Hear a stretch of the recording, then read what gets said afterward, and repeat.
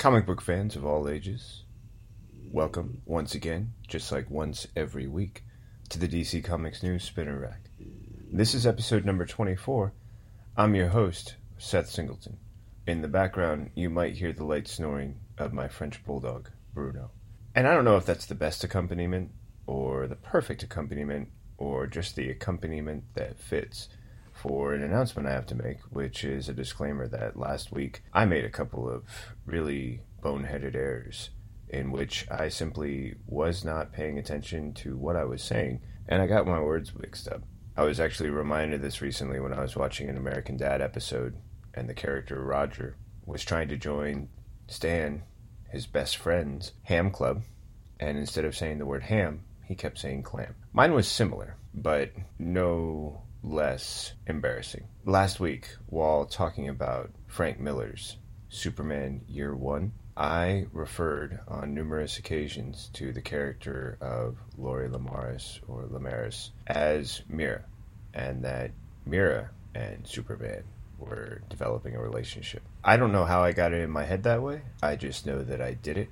And once it was brought to my attention, I needed to make sure that I let you know that I know of my mistake. I apologize for it, and I'll do my best to correct it.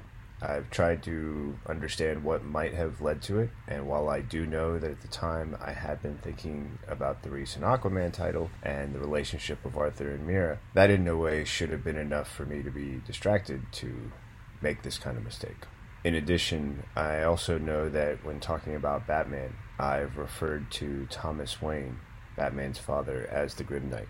In my head, that's something that should stay separate, and even if it's not there, it's something I should keep separate when I'm speaking about it with anyone who's listening. The Grim Knight and Thomas Wayne, names that for me feel interchangeable, and in my head I mixed those two words together and then created the confusion for you, the listener, which is something you don't need. The Grim Knight is a featured character in the 7-issue miniseries The Batman Who Laughs, and confusing him with Thomas Wayne in the current Batman storyline only makes it more difficult for you as the fans and the readers, and my job is to make it easier for you. So, I'm going to continue to try and do that with this episode. We're going to dive right into my 5 picks from DC Comics this week. I'm going to go ahead and jump things off with Wonder Woman, number 77. I really love this story from G. Willow Wilson. Great pencils from Jesus Marino, with inks from Vicente Cifuentes, colors from Romulo Fajardo Jr., Pat Brosseau on the letters, Jesus Marino and Romulo Fajardo Jr. on the cover, with Jenny Frison, or Frizone, providing the variant cover. This is the story of Loveless. This was part 1. I'm going to let you know right now that if you haven't read Wonder Woman number 76, what I'm about to say will come as a bit of a shock. But if you have been reading, if you have been keeping up, then you know that Cheetah made a deal with Lex Luthor so that she could have all the tools to finally defeat Wonder Woman. She makes her play at the end of last issue when, using the God Killer sword, she cuts into Aphrodite, the mother of Atlantiades, and someone who had been trying to develop her relationship with her mother, much like Diana is often trying to repair her relationship with hers. In this story, we get to experience the grief and the struggle that is created after Cheetah kills Aphrodite. There's a powerful introduction with Steve Trevor and Atlantiades coming home from the grocery store, and his attempts to be human, compassionate. When he sees the body, he tries to keep Atlantiades from seeing it next. He then tries to prevent Wonder Woman from rushing into an emotional scene where he feels Atlantiades would maybe benefit more from some privacy. And there's a really lovely just series of panels with some beautiful art revealing the sort of emotional spectrum that this art team, when working with Ms. Wilson, have been able to create. The confusion for Steve Trevor, his shifting from a military officer with an understanding of how investigations work to a compassionate partner trying to help those who are in the process of grieving. What I really liked about this story, though, is how it presents a unique issue in that Cheetah's actions not only caused the death of Aphrodite, but they also, in this story, present the concept of the death of love. When it comes to the things that we fight for, so often love is one of those things that's referred to. When Wonder Woman has Cheetah in a position where all of Wonder Woman's skills should be more than enough to defeat Cheetah, even with the God Killer in her hands, Wonder Woman is at a disadvantage. As the story suggests near its close, Cheetah knows why, and only Wonder Woman still has to reason out just what it was she might have lost with the recent death of Aphrodite, and how this could be the tool or edge that Lex Luthor had promised to Cheetah, in addition to the God Killer sword. Really great issue with a lot of very powerful emotions, very compelling ideas, and I loved the way everything was presented in this really beautiful issue. I'm never sure how a comic book is going to respond to issues after a milestone, like number 25, number 50, number 75, or number 100. But 2 issues after her number 75, I feel the story of Wonder Woman is only picking up. It's only growing with intensity, and it's matching that perfectly with the Year of the Villain. This was a phenomenal issue that was perfect on every scorecard I could give, which is why I'm happy to provide Wonder Woman number 77 with a solid 5 out of 5. Now, my second choice in the DC Comics News Spinner Rack, and I should point out these come in no specific order. I simply go through the list that I have and choose the titles that I'm ready to speak about in the moment, or simply line them up and one by one talk about their high and, if necessary, low points. When it comes to my second book on this DC Comics News Spinner Rack, I'm looking at Dial H for Hero, number 6. A story I really enjoyed, and one that I'm happy to share with you. This story, from Sam Humphries, features great art by Joe Quinones, additional inks from Scott Hanna, with colorist Jordan Gibson, letterer Dave Sharp, rounding out this amazing art team. I really enjoyed Dial H for Hero. It was one of those titles that I was not as familiar with when I was growing up and learning about comics, but through things like Secret Origins and other casual references, I was able to gain a loose understanding, and the concept of a phone that could give you superpowers was simply a wonderful idea to me. So I've enjoyed learning about the history of Dial H through this issue, which has done a great job of connecting the current hero, Miguel, with our past hero. I'm going to say his name is Robbie. I feel like there might be more to it, but after my mistakes from last week, I'm going to go ahead and err on the side of caution and simply refer to him as the Operator. Now, there are forces at play when it comes to controlling the H-Dial. The Operator is a guiding force for good, and his opposite is Mr. Thunderbolt, who we recently had the chance to explore his origin and find out about his motivations. He's not a bad guy, but he is using the H-Dial for the wrong reasons. At the end of last issue, he employed it so that every person with a digital cellular signal could receive an H-Dial call. Suddenly, in this issue, we open with so many people discovering their powers. What I like about this story is that it points to something that was addressed in issue number 5 and continues now in issue number 6, which is the idea that heroes are more than people with powers. And the Operator points out to Miguel, all of the people who have received these powers right now haven't actually become heroes. It's only when they create an origin for themselves, when they use those powers and define the reasons why they are, that they become something that is actually a hero, a character doing something with the powers they have for the reasons they believe in. This comes to a head when the Operator points out that while all of these people are getting powers, there are still disasters occurring all around them. A plane is descending out of control and is unable to bring itself to correction. Now, all of these characters below have the powers to potentially do something to help, but they're still discovering those powers, exploring, exuberant, and because of that, they're not paying attention to this problem.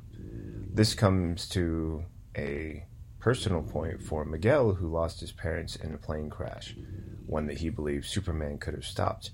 But as Superman pointed out, he can't do it alone. He needs everyone to be a hero. This is the moment when Miguel realizes his origin and destiny, and when he picks up the H-Dial, he becomes Super Miguel, the only hero who is able to see what's happening to the plane and try to stop it. Thankfully, as the operator suggests, Miguel's actions are a guiding light, and with that guiding light, Miguel is able to inspire the other heroes to lend him a hand. When Miguel finally does bring the plane to a rest, it's in front of the statue of Superman, the one memorializing him after his death during the fight with Doomsday.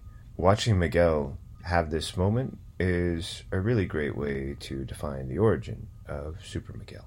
But it's not all fun and games when the issue cuts to Mr. Thunderbolt, revealing that not only was his attempt to bring down and change Metropolis, but also to make that a first step towards changing the very nature of the multiverse. There are greater implications implied through the imagery, or inferred through the imagery. However, I think those are best left discovered by the reader, and I'd encourage you to pick up Dial H for Hero number 6. In my opinion, a solid 5 out of 5. Since that was our second choice, it's now time to take a quick break for some ads, telling you not only about great opportunities like Wizard World, but great programming like the upcoming Batman program and podcast featuring Batman the Animated Series, hosted by our very own Steve J. Ray. And in addition, other news we want to share with you from DC Comics News. Stay with us for this short break, and I'll be right back with choices 3, 4, and 5 for episode number 24 of the DC Comics News Spinner Rack. Hi everyone, I'm here to tell you about the DC Comics News podcast. Here every week to talk everything DC.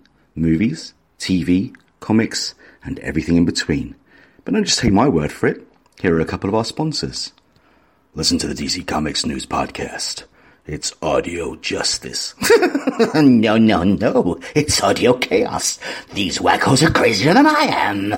Well, maybe you're both right. Regardless, you can catch us on every kind of podcast platform.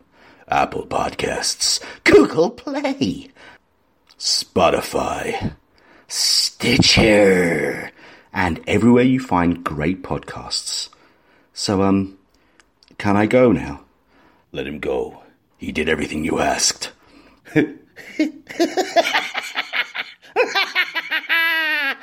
No. Hey there, everybody. This is Josh Rayner, Editor-in-Chief of DC Comics News. Are you planning on heading to Wizard World Comic-Con sometime this year? Well, we have a great deal for you. If you are planning to do so, you can get 10% off your ticket purchase by using the code DCNEWS at checkout. That's DCNEWS at checkout to save 10% off your tickets for Wizard World. And that's for any city that they will be doing. So make sure you head over to www.wizardworld.com/tickets and use the code DCNEWS for 10% off. Back to you guys. Once again, thank you for your patience and coming back. We know that was a quick little ad break. Hopefully, you enjoyed all the information that Josh, Steve, everyone else was sharing with you. Diving right into my third choice for this week, Batman Superman number 1. I really enjoyed this issue. I thought this was a really great way to begin this storyline for the infected, or the hunt that begins for the infected. Now, while that may be the tag on the cover of this book, the actual story on the inside is called Who Are the Secret Six? This is part 1, with Josh Williamson writing the story, David Marquez providing the art with colorist Alejandro Sanchez, and apparently that crow is either chiming in agreement, pointing out that he knows who Alejandro Sanchez is, or just doing his best to be a crow. We've got John J. Hill providing letters with Marquez and Sanchez, the cover, and the variant cover by Lenil Yu and Tomu Mori. I actually got both covers, even though I had the review copy of this. I later went to the bookstore and had to pick up both, simply because of how well I thought this cover design was done and how well it worked for matching these two covers together. This book is interesting to me because it picks up on a storyline that ended in The Batman Who Laughs. It was one where Batman faced off against the Batman Who Laughs, was successful, but in the process, it was discovered that the Batman Who Laughs was successful in infecting someone else. Who that is known to the readers, and I'm not going to give away too much on that right now. If this book ends up back on the spinner rack, we can talk more about who it is that's carrying the poison that came from the Batman Who Laughs. This issue focuses a lot on Batman and Superman, with a hint to just how vulnerable even Superman is when facing off against someone as dangerous as the Batman Who Laughs, showing how the Batman Who Laughs was successful in taking down Superman in another multiverse, another verse of the multiverse. And it also does a great job of providing a challenge that exists. Batman is well known for his contingency planning, Superman less so. So when Batman asks Superman if he has a contingency for other superheroes, for what to do if any of them go bad, it's something Superman points out that he doesn't think that way. It's not something he does. It's not the way he works.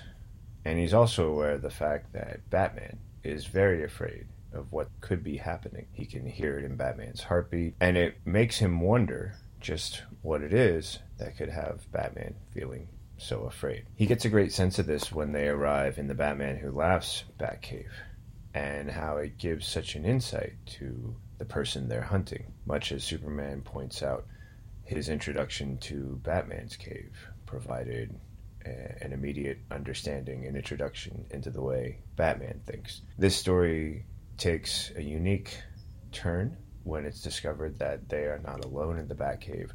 They are joined by a character who, for me, had kind of blended into the background of the Batman Who Laughs, but now is revealed to be more than just background character. This Batman Who Laughs has many Robin Jokers, or Jokerized Robins, and the one that finds Batman and Superman only has to let them know that his name is Billy Batson. Really great introduction, something that's been teased in the comic book websites for a little while now. And it was great to see this first appearance, and also to get a sense of what kind of tone this book will be setting as it continues, with this introduction to an idea of what happens when some of the best of could or do become corrupted, much like the Batman Who Laughs is a corrupted version of the Batman character that I've grown to know and love, and I think many other fans have, and seeing that dark version can be such a contrast. I thought this was a great introduction to the story that we're only in part 1 of, and has so many more parts to follow.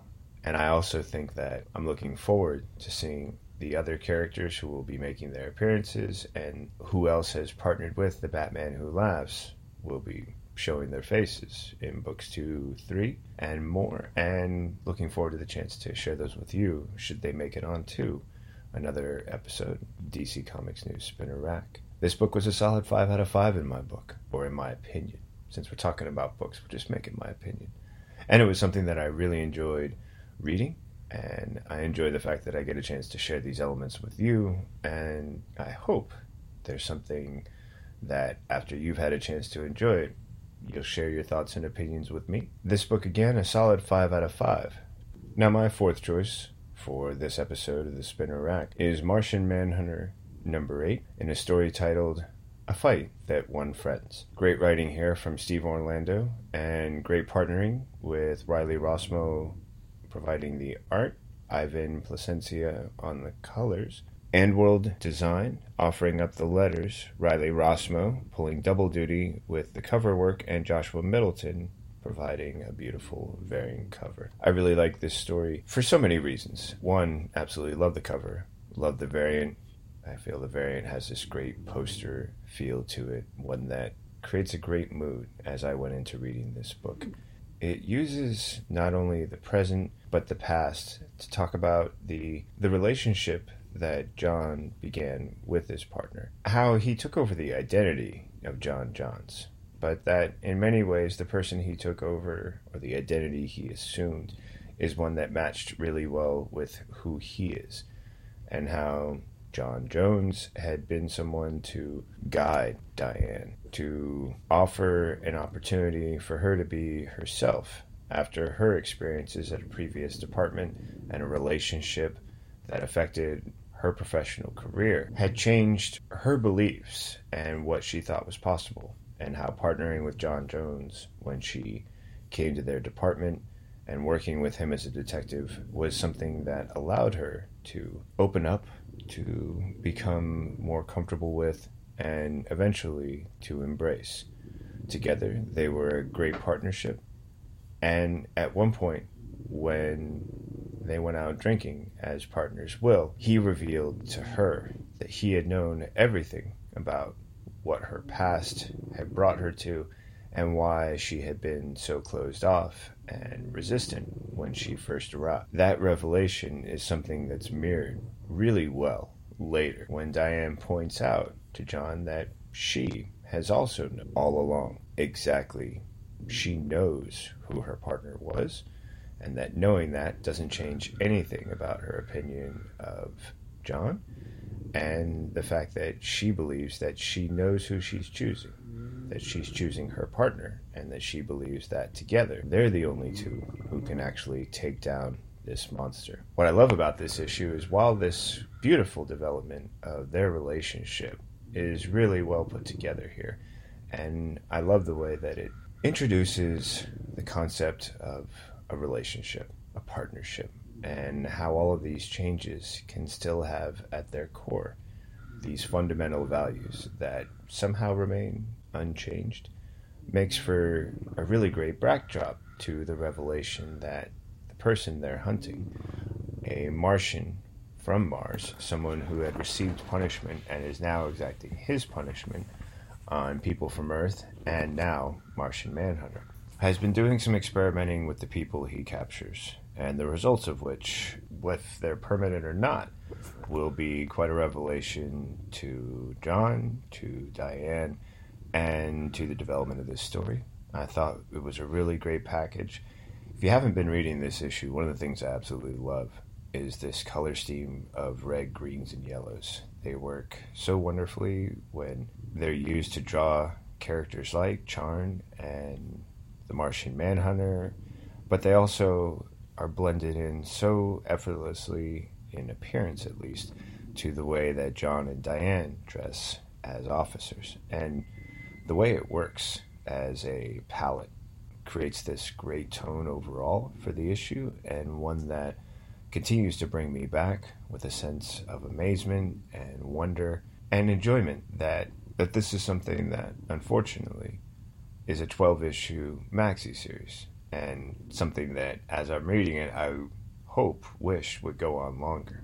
Also, this idea that what I've seen done in some of these other 12-issue maxi series that have come from DC Comics, so much is possible that I'm trying not to worry about the fact that there's only 4 issues left, and I'm trying to celebrate all of the accomplishments and gifts that these 8 issues so far have brought. Right now, DC Comics and I are batting 1,000, because this will be my 4th choice to be a solid 5 out of 5, an amazing book, one that I encourage you to pick up and read through. And when you're done, please let me know if your thoughts are like, different, or something in addition to to mine. Listen to the end on all the ways you can share those thoughts with me, with us.